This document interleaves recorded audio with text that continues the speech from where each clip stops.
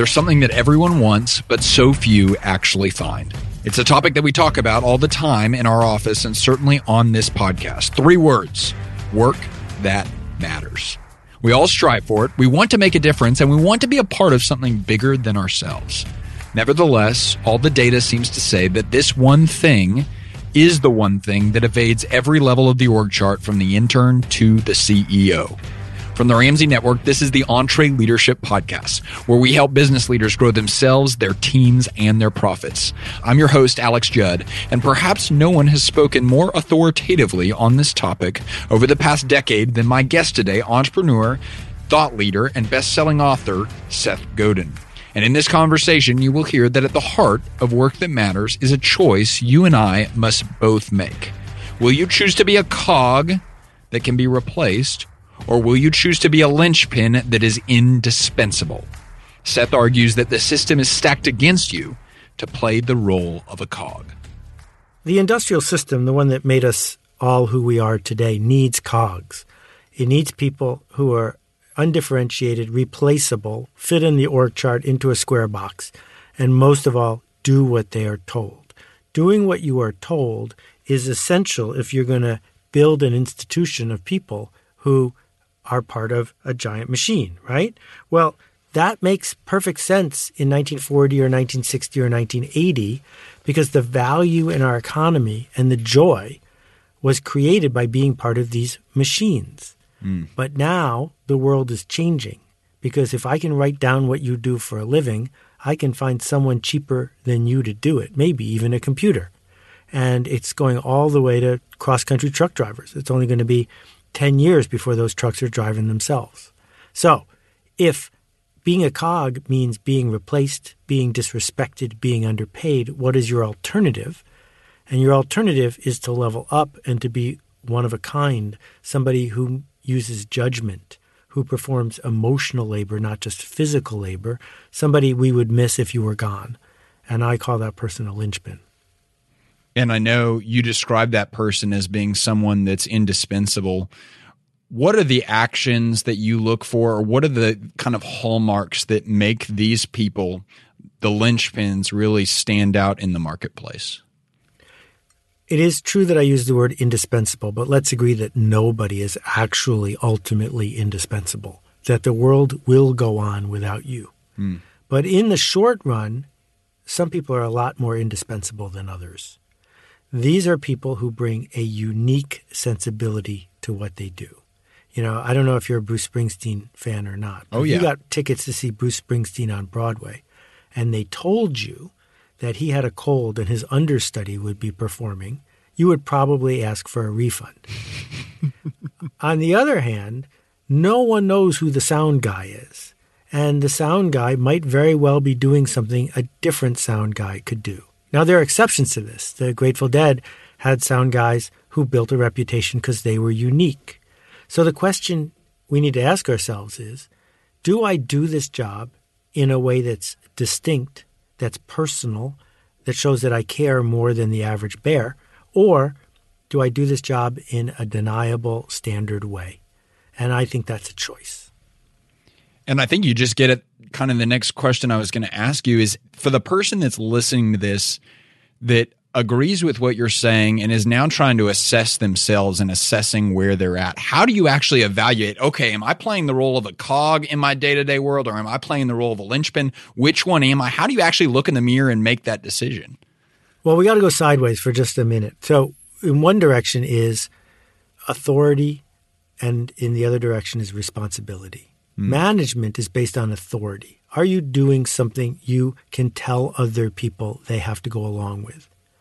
Responsibility, unlike authority, is something we take. It's not something we're given. Are you taking responsibility for your work? Because the reason that most people don't want to be linchpins is not because they're not capable of it. It's because they're afraid of being blamed. It's easier to go to work and do what we were brainwashed to do, which is to follow instructions, to ask, will this be on the test, to be able to say, I'm just doing my job. And what it means to choose to be a linchpin is to say, I am taking responsibility for what is about to happen next. I am not doing it because it's my job. I'm doing it because it's the right thing to do. And that's hard because we've been abused by enough bosses, tricked by enough systems, that it's easier to just phone it in. And what I'm arguing is phoning it in leads to a downward cycle, whereas taking responsibility leads to an upward one. It kind of denies you the victim card to a degree. Is that right? Exactly. Because if you served that dish at the restaurant, even though you're not proud of it, you can't say, well, my boss made me. Because the fact is you did have a choice. And your choice was to push back upstream and say, you know what? The front of the house of this restaurant is as important as the back of the house. And this dish isn't up to our standards. Let's see if we can make it better. And if we have people in organizations who take that posture with respect of let's make this better, turns out it gets better for everybody. So is that the distinguishing factor, or one of the distinguishing factors? Is it that willingness to take responsibility and maybe to a degree a sense of personal agency over your work? Well, let's think about it this way. What's the alternative? The alternative is to go to work, take no responsibility, and have no agency over your work. And that will work if you work at a place that wants a cog. And then 40 years later, after you have given up 40 years of your life, 8 hours a day of your best self, what do you get in exchange? It feels to me like the human response is, what a privilege, what an opportunity to show up and take responsibility, to do work where I do feel like I have agency. Because we know from endless studies, people don't hate their jobs because of what they get paid. They get frustrated with their jobs because they don't feel like they have control. Because they have to sit in meetings all day, being told what to do, and they feel like a victim. And my point is, your life, your day is too valuable to work at a place where you feel like a victim. So if you're going to leave anyway, why don't you first start acting like someone who owns the place? Because then maybe you'll want to stay. You talk all the time about making a ruckus. And I think your message and kind of what you're talking about right now, for some people, this is a ruckus, right? This shakes people up to a degree. And there's probably some people listening to this, like it's a paradigm shift for them. So if they're kind of maybe a little bit afraid or timid of the type of change that you're talking about and how they approach work, what would you say to that person? Well, I've gotten more angry letters and emails about this book than anything I've ever written. Why do you think that is? Because it touches the fear button really directly. It calls people to attention and says, wait a minute, is this the way it has to be? And, I gave a big talk to a bunch of educators, and afterwards there was a circle of 30 people who did a Q&A with me. And I was going on about potential, how every person has in them the potential to do this kind of work. And this woman raises her hand. She was probably in her 50s, and she says, well, let me tell you something, mister. I work at a community college, and at the community college, we have to let everybody in. And then she said, and those people will never amount to anything. And I have to confess, I started to cry right there on the stage. Because here was this woman responsible for thousands of people who had given her their hopes and their dreams, and she was calling them those people and writing them off. Well, here's what I know.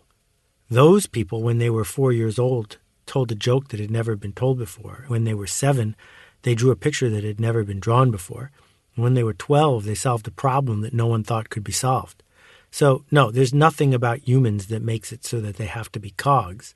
It's about the system that finds it more convenient to treat them that way.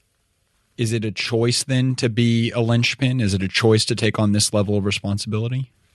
Well, what else could it be? I mean, the thing is that what I am trying to say to people, and remember, I wrote the book more than a decade ago, and it keeps getting more true because... I was about to say, it's almost more relevant today than it was when you wrote it. Way more relevant, because what we discovered is you could be a local driver and have loyal customers, or you could drive for Uber. Which one is going to get you a better lifestyle, a better paycheck, a better feeling that you've done something that matters? The easiest jobs to get in our culture are the jobs that are the worst to have. that there are many big box stores now where the entire job interview process involves touching some buttons on an ATM-like screen, and then you're hired. Because all they're doing is seeing if you have a background in this or that, and then you're done. Because they're saying, look, we'll hire anyone. Follow the rules, and you can work here for a minimum wage. But I don't think anyone is worth the minimum. The question is, how will we extend ourselves to get maximum wage? And we will do that by being human, not by being a compliant cog. Man, how will you extend yourself to get maximum wage? That is a powerful mindset shift culturally, I think. How does the shift towards linchpin thinking affect leadership? Okay, so leadership and management are not the same thing. Management is authority-based. You are a good manager because you can get people to do what you instruct them to do, and if they don't comply, you can get rid of them. That's management. And we need it, but it is not leadership. Leadership has to be voluntary. Leadership is, I'm going over there, who wants to come with me? And the people you need to have you follow in the first ranks are the linchpins. You have to persuade them that in their humanity, in their taking of responsibility, they will choose to follow you. And so when we look at organizations that thrive, what you will see is that the core circle of people aren't people who are just there for the paycheck. The core circle of people have chosen to follow their leader and in exchange have become leaders themselves, trying to recruit the next circle. If you have to manage people, well, that's one way of saying you weren't able to lead them. Management is the alternative to leadership in that way. I think so. One of the things that you describe pretty regularly is that work is art and that art is work. And you broaden kind of the way you look at art and the way people should look at art. Can you give us your definition of what it means to be an artist, and then how does that play out? So it's easy to get hung up on famous paintings and things that sell for $100 million. I'm not talking about that. What I'm talking about is the work of a human being who did something she cared about that made a change in someone else. So William Shakespeare certainly made art when he wrote his plays. And Patti Smith makes art when she sings her songs.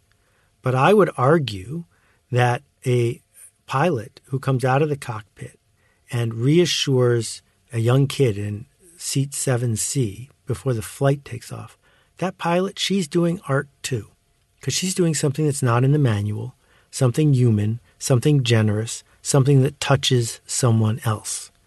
She doesn't have to do that. She could say, well, the manual says I don't have to do that. I'm going to sit here right in my seat. But then as soon as we can get computers to fly planes, we will, because that's all they're going to do. What we do when we create this indispensable slot for ourselves is we give our humanity a chance to become what it's capable of, which is an artist. And that's kind of where you get to this idea of being indispensable in nature is, I mean, if there's a manual that tells you how to do it, then everyone could do it. Isn't that right? You know, if you look online at all the various freelance marketplaces now, you can put up a post that says, I need 5,000 word manuscript retyped, or I need someone to color correct this picture in Photoshop. When the offers come back, you just pick the cheap one because they're all going to meet spec. Why wouldn't you just pick the cheap one? And that's a race to the bottom. And the problem with the race to the bottom is you might win. So associated with that, the race to the top is obviously a more compelling vision of what the future looks like, but it's also a way more risky one. And there's probably a lot more mistakes involved and probably failures involved. How do you, in the pursuit of art, how do you perceive failure? Okay, well, I was with you until halfway through because it is not riskier. It simply feels riskier. It feels way riskier. But it's not, because the alternative, which is to win the race to the bottom, you're going to fail no matter what because you're going to be disrespected and underpaid. There's no way that's not going to happen if you race to the bottom. But if you race to the top, at least you got a shot at being seen and being understood and being respected.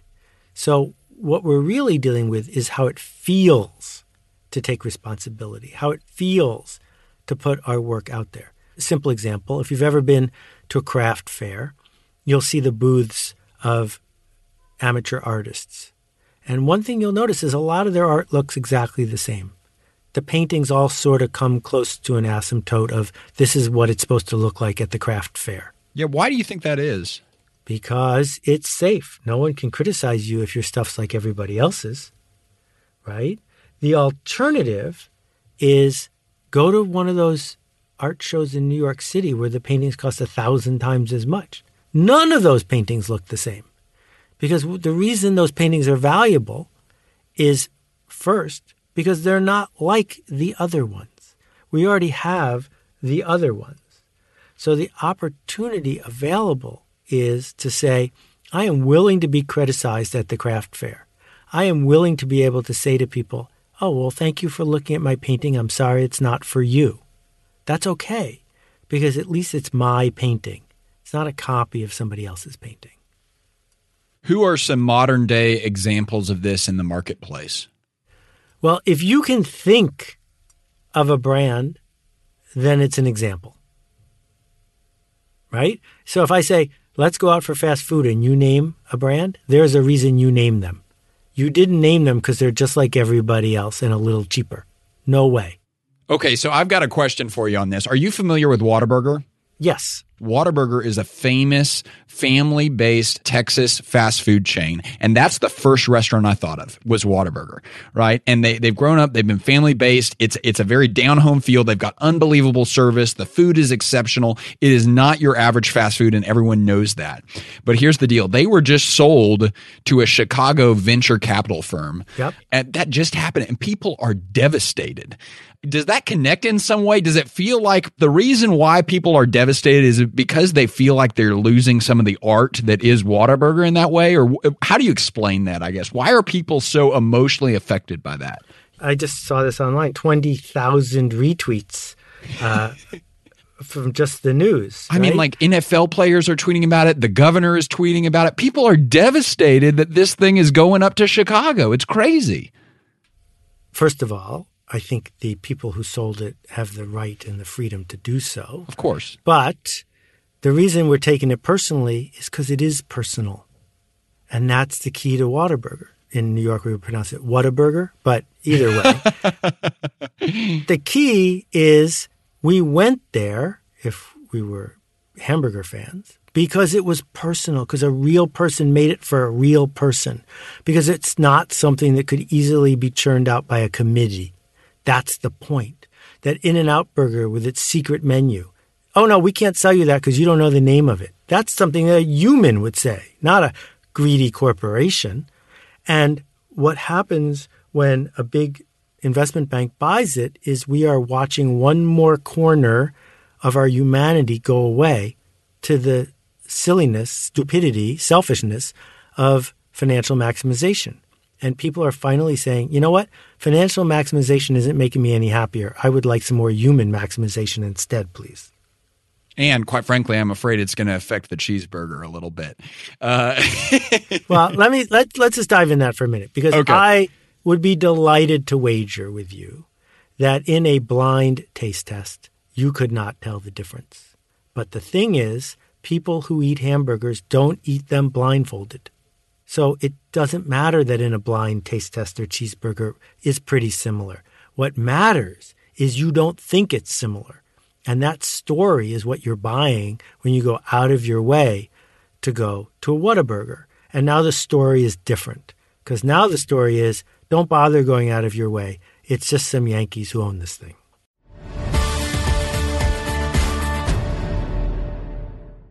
Here's a math refresher. There are only 24 hours in a day, so you and your team need to streamline time-consuming tasks to focus on the activities that make money. Smart businesses are realizing that to reduce headaches as they scale, they need NetSuite by Oracle.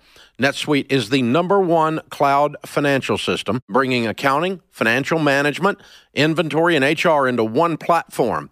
With NetSuite, you can reduce IT costs because it's cloud-based. You can cut the cost of maintaining multiple systems because you've got one source of truth. It's a big deal. And You improve efficiency by bringing all your major business processes into one platform, saving time and cutting manual tasks and errors. So join the more than 37,000 smart companies like Ramsey Solutions that have done the math and are boosting their efficiency with NetSuite. And right now you can download NetSuite's popular KPI checklist designed to drive the right behaviors for your business. Absolutely free at netsuite.com/Ramsey. That's netsuite.com/Ramsey to get your own KPI checklist.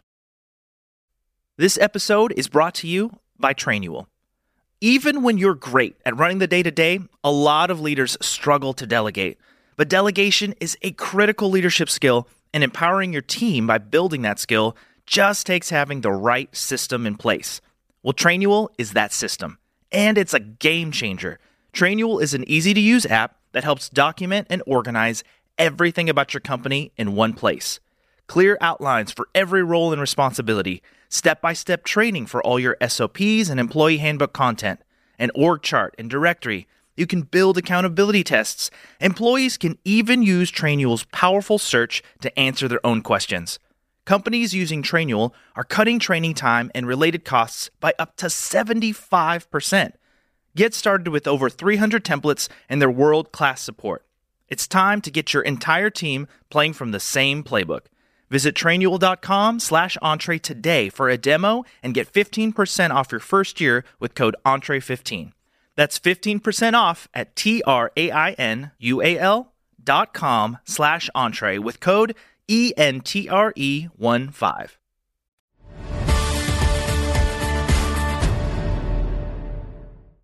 That is the explanation behind Chick-fil-A.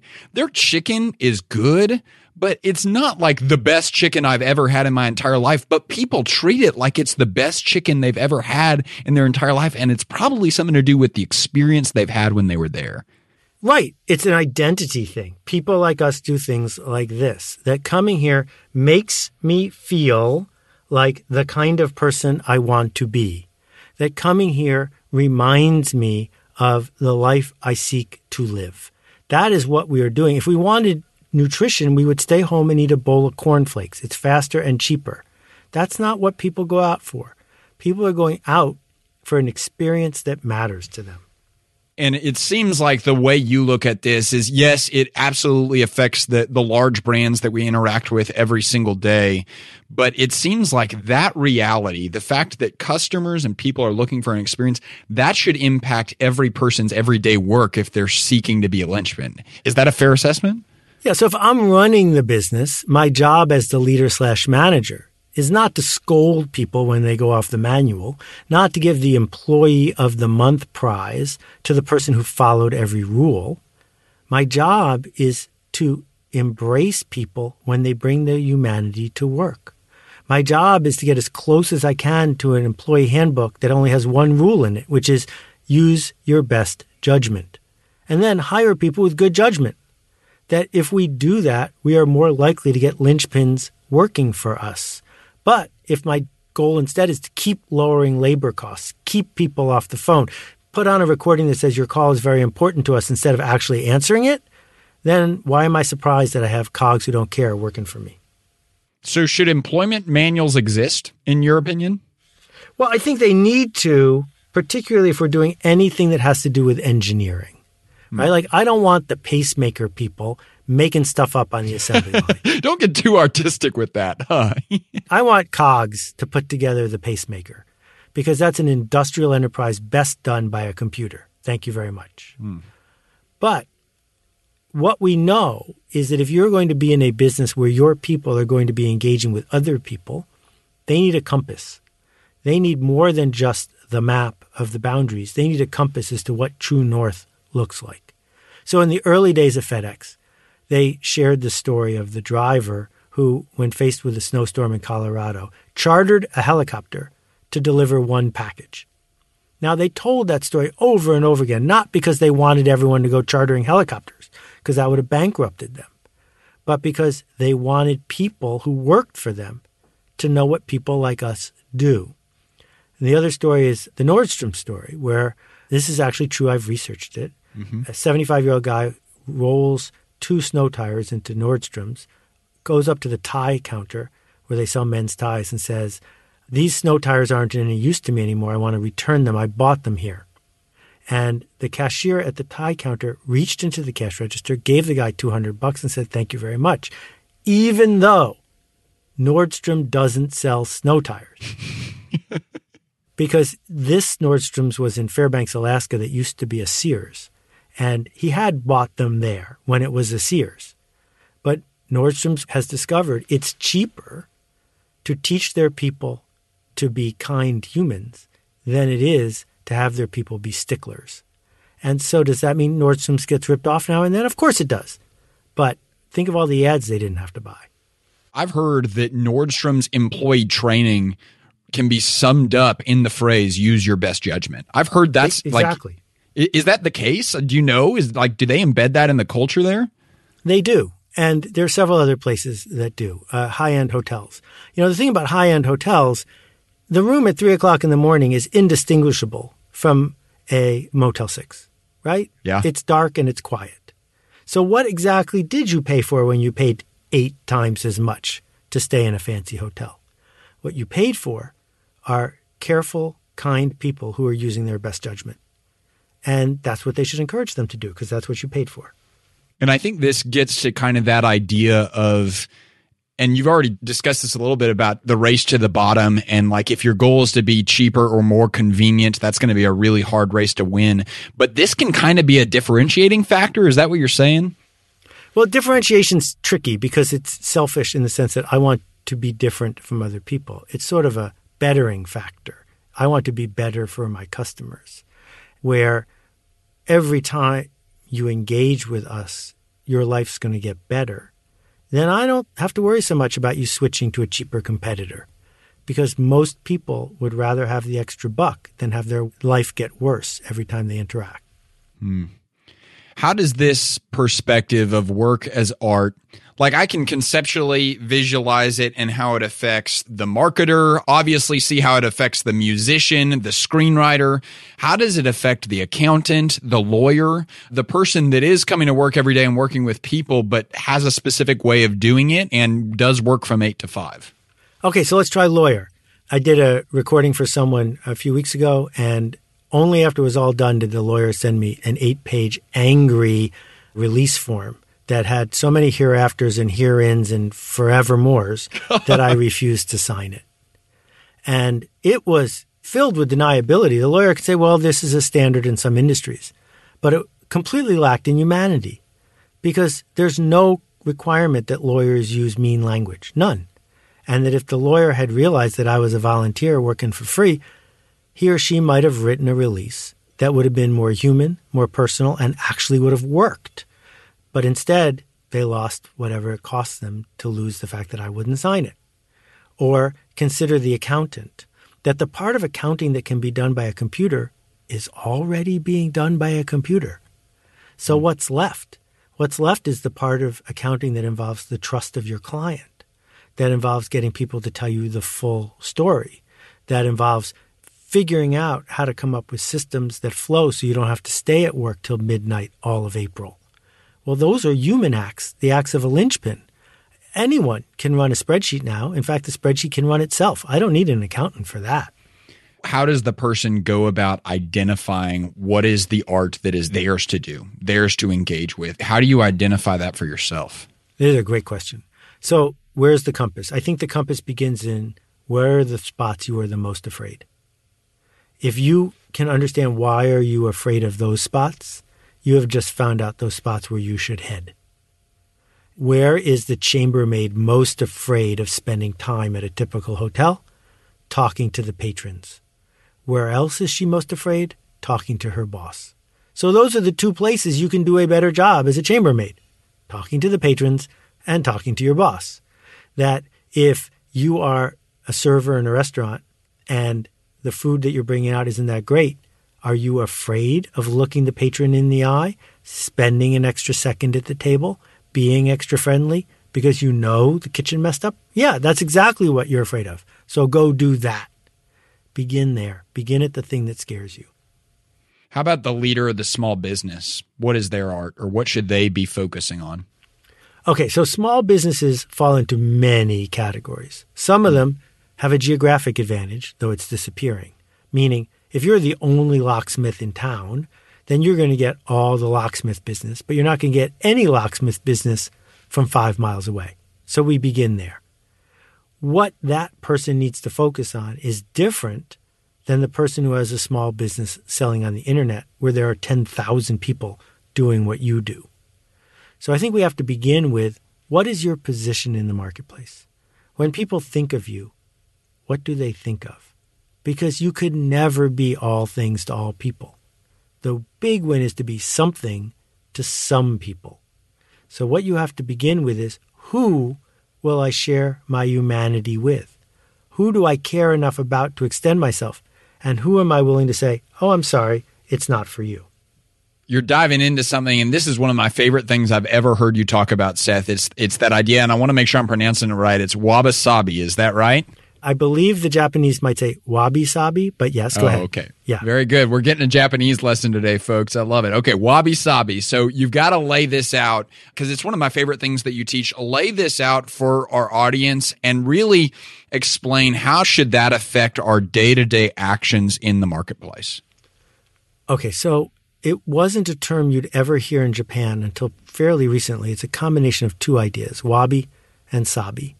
And they are the ideas, sort of complex, but they are the ideas of rust, handmadeness, personal, death, experience, all of it. The patina of a human has been here before. The patina of this might not be here forever. Wabi-sabi is deeply personal. That if you have a cast iron skillet at home, you know what wabi-sabi is. And if I came to you, particularly if it was your grandmother's skillet, and if I came to you and said, here's a brand new aluminum skillet and I can prove it's better, you would not trade with me. Because the seasoning on that skillet matters to you. And you're not going to switch for a nickel. And one of the things that's going on the internet is that the people in Silicon Valley and Washington State, they don't like wabi-sabi. They do everything they can to make it slick and bulletproof and perfect and identical. And you're not going to be able to out Amazon. And you're not going to be able to out Google. It's not worth trying. But maybe you could bring some wabi-sabi to the table. Maybe you could leave behind just a little bit of a mark that a human being was involved. And that feeling that we saw you is exactly what touched you about Whataburger.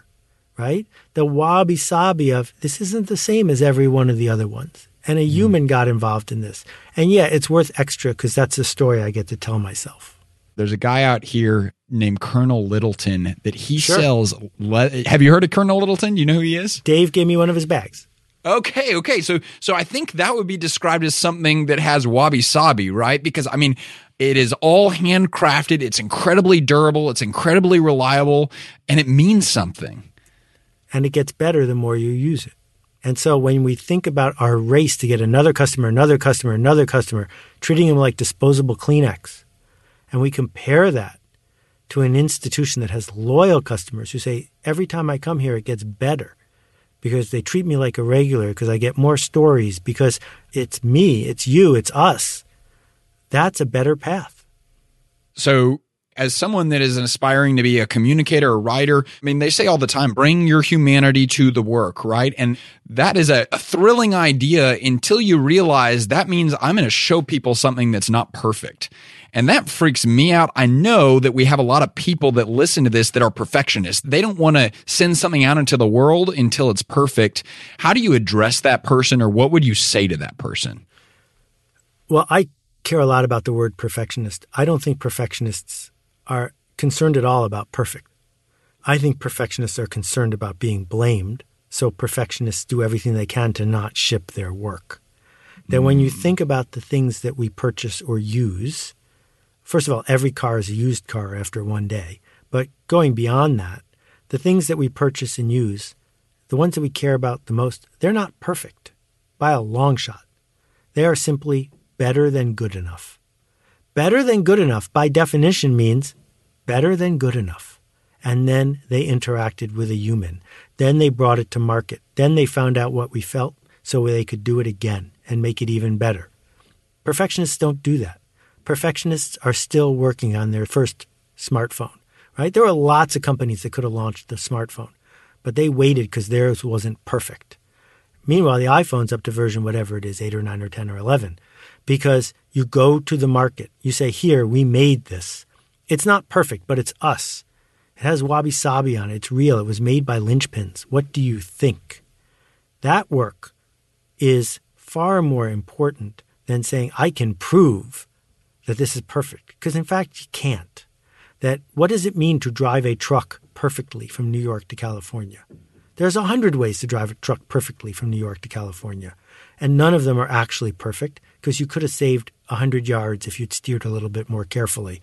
You could have saved 100 gallons if you'd driven a little bit more slowly. You could have gotten there a couple hours faster if you'd driven faster. Which is the right answer?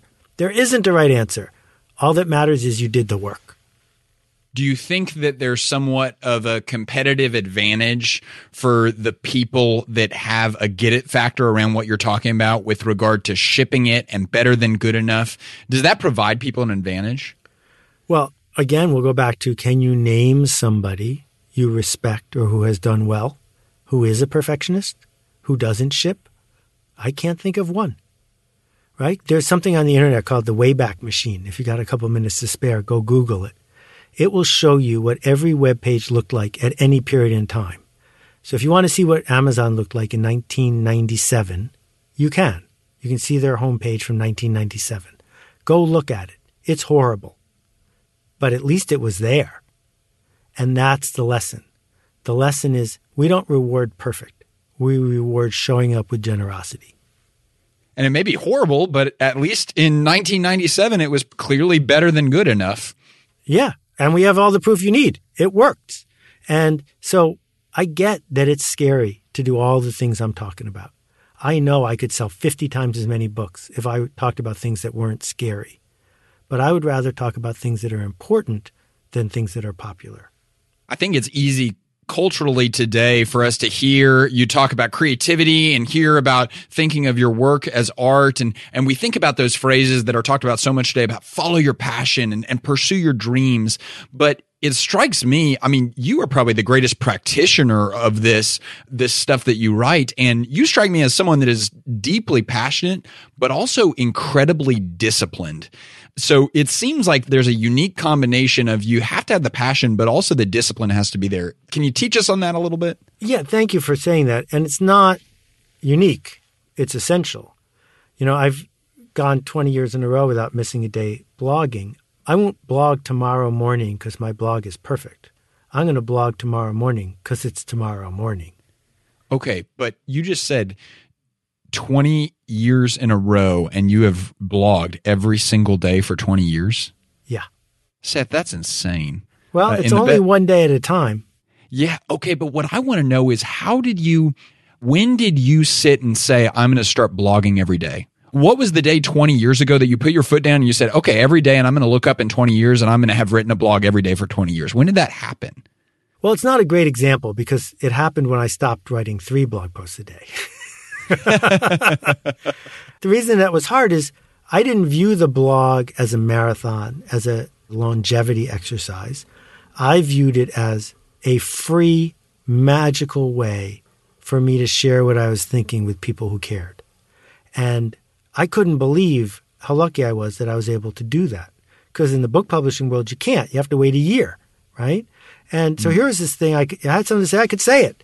And so I was doing 2, 3, 4, 5 a day. And then one day I said, you know what? Some people feel badly that they're not keeping up. So I will discipline myself to do 1 a day, only 1 a day. And once I had done like 30 days in a row, I said, wait a minute. This feels like a streak. I should just, why not, make this a discipline? And the idea of make this a discipline, that's what we see so many successful people do. Every day they will hit the pool or the treadmill.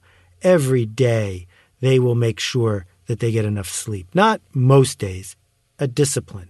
So you can pick your disciplines. You don't have to pick every discipline, but you should have some. Because if you have a discipline, you don't have to think about it anymore. You already made the decision. I didn't decide today to blog tomorrow. I made that decision a long time ago. Now the only decision I have to make is what should I blog, not should I blog. So it seems to me, and I've experienced this, the trouble with picking a discipline or the challenge of picking a discipline, even if you're a disciplined person maybe, is you know that with the discipline you pick, there's an opportunity cost. For sure. And because Seth has chosen to write every day, he's choosing not to do a video message every day, or he's choosing not to write a song every day, right? Absolutely. Because you chose to do this, you're choosing not to do that. So I think sometimes the blocker for me, and I think probably the blocker for a lot of people, is that how do I know I'm choosing the right thing? Like, what if I'm spending all this time on something that I shouldn't actually be spending time on? Exactly. Like when Twitter came along, I saw it the first week. I could have had a lot of people following me on Twitter, but I said to myself, well, I have a choice. I can either be mediocre at tweeting and blogging, or I could stop blogging, or I could not tweet. Those are my choices. And I'm glad I made the choice I made, but yeah, there's an opportunity cost. Here's the question, back to where we started. What's the alternative? The alternative, as Zig Ziglar would say, is to be a wandering generality, to do whatever feels like the most urgent in the moment, to not get through the dip and to stay just on one side. And my argument is you're going to do this work anyway, and it's way easier to do this work well when you're on the other side, on the side of scarcity, on the side that you only get to with discipline. It's like the fresh powder at the ski area. It's harder to get to, but it's more fun to ski. It seems like today, and I think you kind of already alluded to this, saying that this book is more relevant than ever today, and the idea of being a linchpin is more relevant. And probably the reason why it's most relevant is because we probably live in a cog world that encourages people and probably pushes people into being a cog, into being a number, into being a unit of production. What would you say to someone is the first action for swimming upstream in that world? What is the first actionable, practical thing that they can do to start doing work that matters? It is a great question. If you want to be a public speaker, it helps to start by talking to dogs. It's really safe to talk to dogs. And then you can move up to small children, and then you're on your way. And if you want to do this work, it really helps to have a daily blog. Don't tell anyone you're writing it. Just write it. It really helps to find small, little things you can take responsibility for. Small, little, tiny opportunities that you can use to make a difference. That these choices on your part to do these small things and survive them will start to remind your lizard brain that it's not fatal. And that's how we learned how to walk. That's how we learned how to talk. And that's how we learn to do everything that's important. Little, tiny bits of proof that you can do it a little. Don't try to do it a lot. Don't quit your job and go say, I'm going to start the next Slack. That's insane. Do something tiny and personal. Take responsibility for it.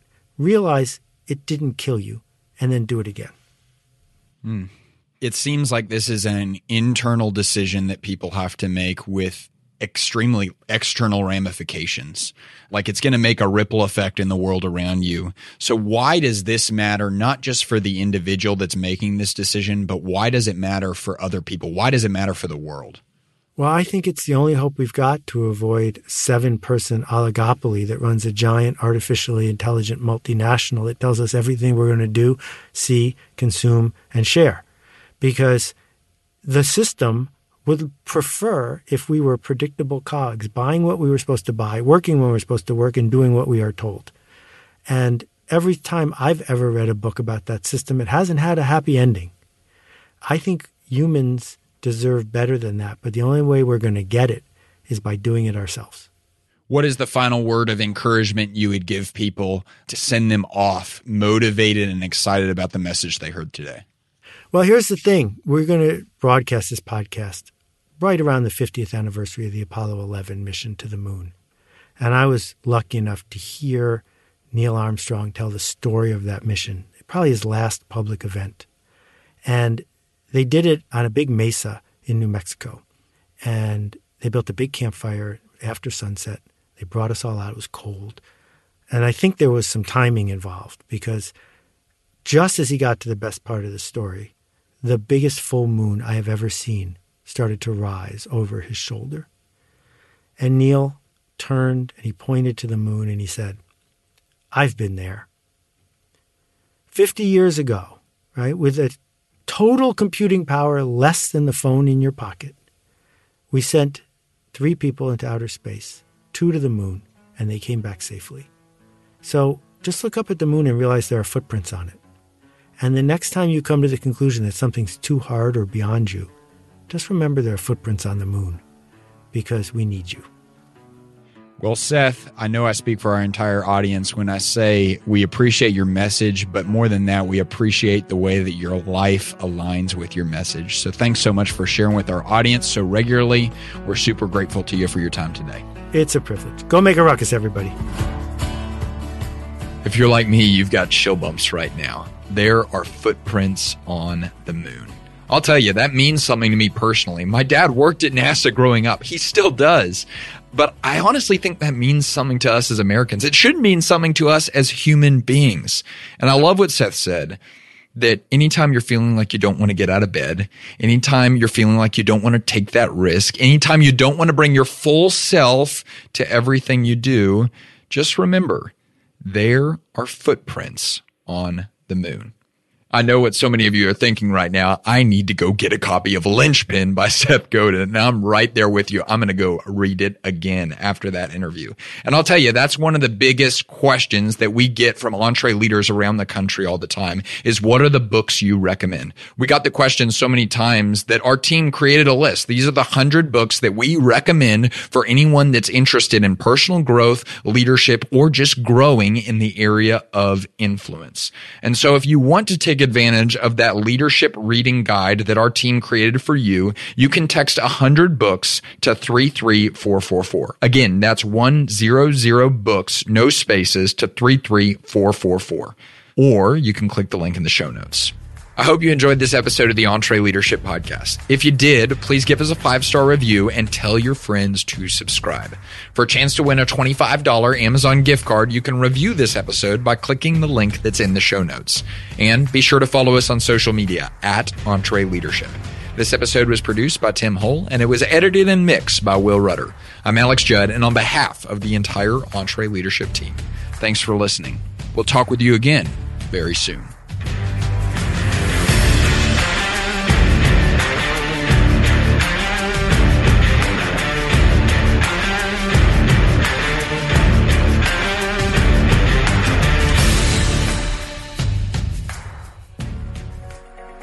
Hey, if you enjoy this podcast, you should check out our other great podcasts from the Ramsey Network, like Business Boutique.